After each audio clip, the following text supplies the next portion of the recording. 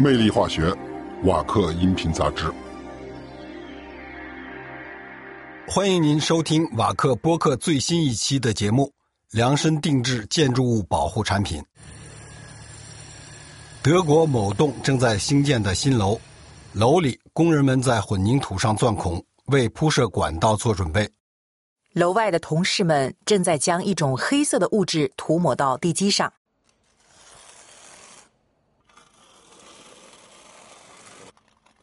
这种涂料看上去像柏油。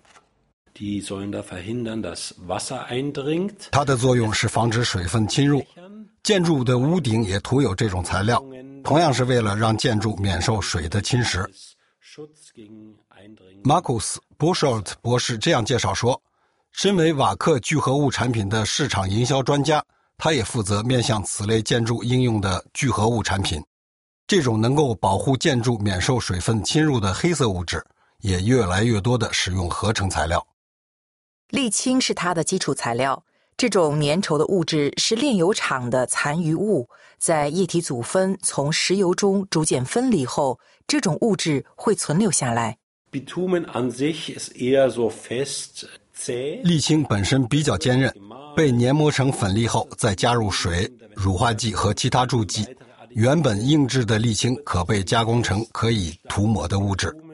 我们的 VINNEVA 品牌的聚合物几乎是在最后被添加到涂料中，然后均匀混合。涂料配置完毕，工人们便可将这种黑色物质涂抹到建筑的地基或屋顶上了。如果沥青不使用合成材料，多多少少也能达到同样的效果。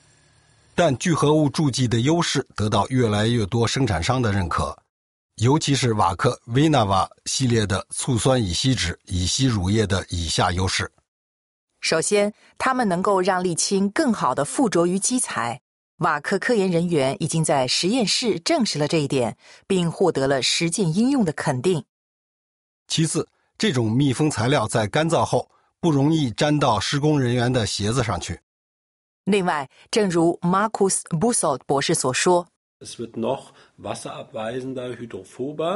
这种涂料的憎水性更强，对于建筑地基而言，这尤为重要，因为地基的涂料很难重新粉刷或更换。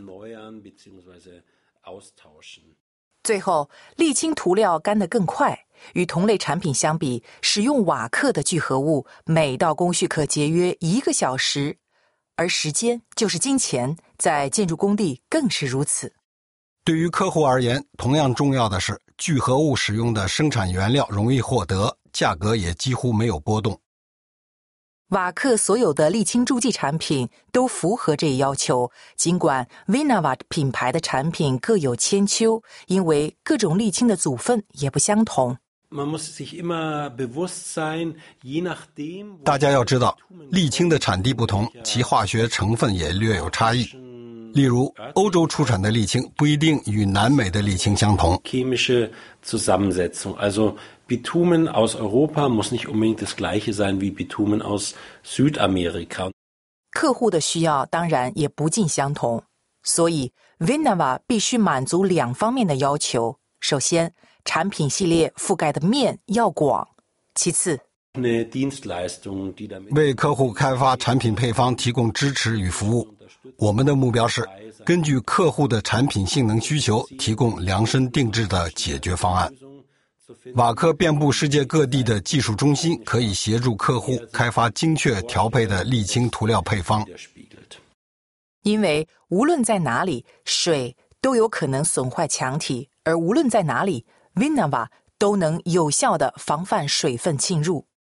魅力化学这一集广播到此结束，欢迎您登录 3w1.wacker1.com 左滑线 Podcast 了解更多信息。下次再见。下次见。 Wacker, creating tomorrow's solutions.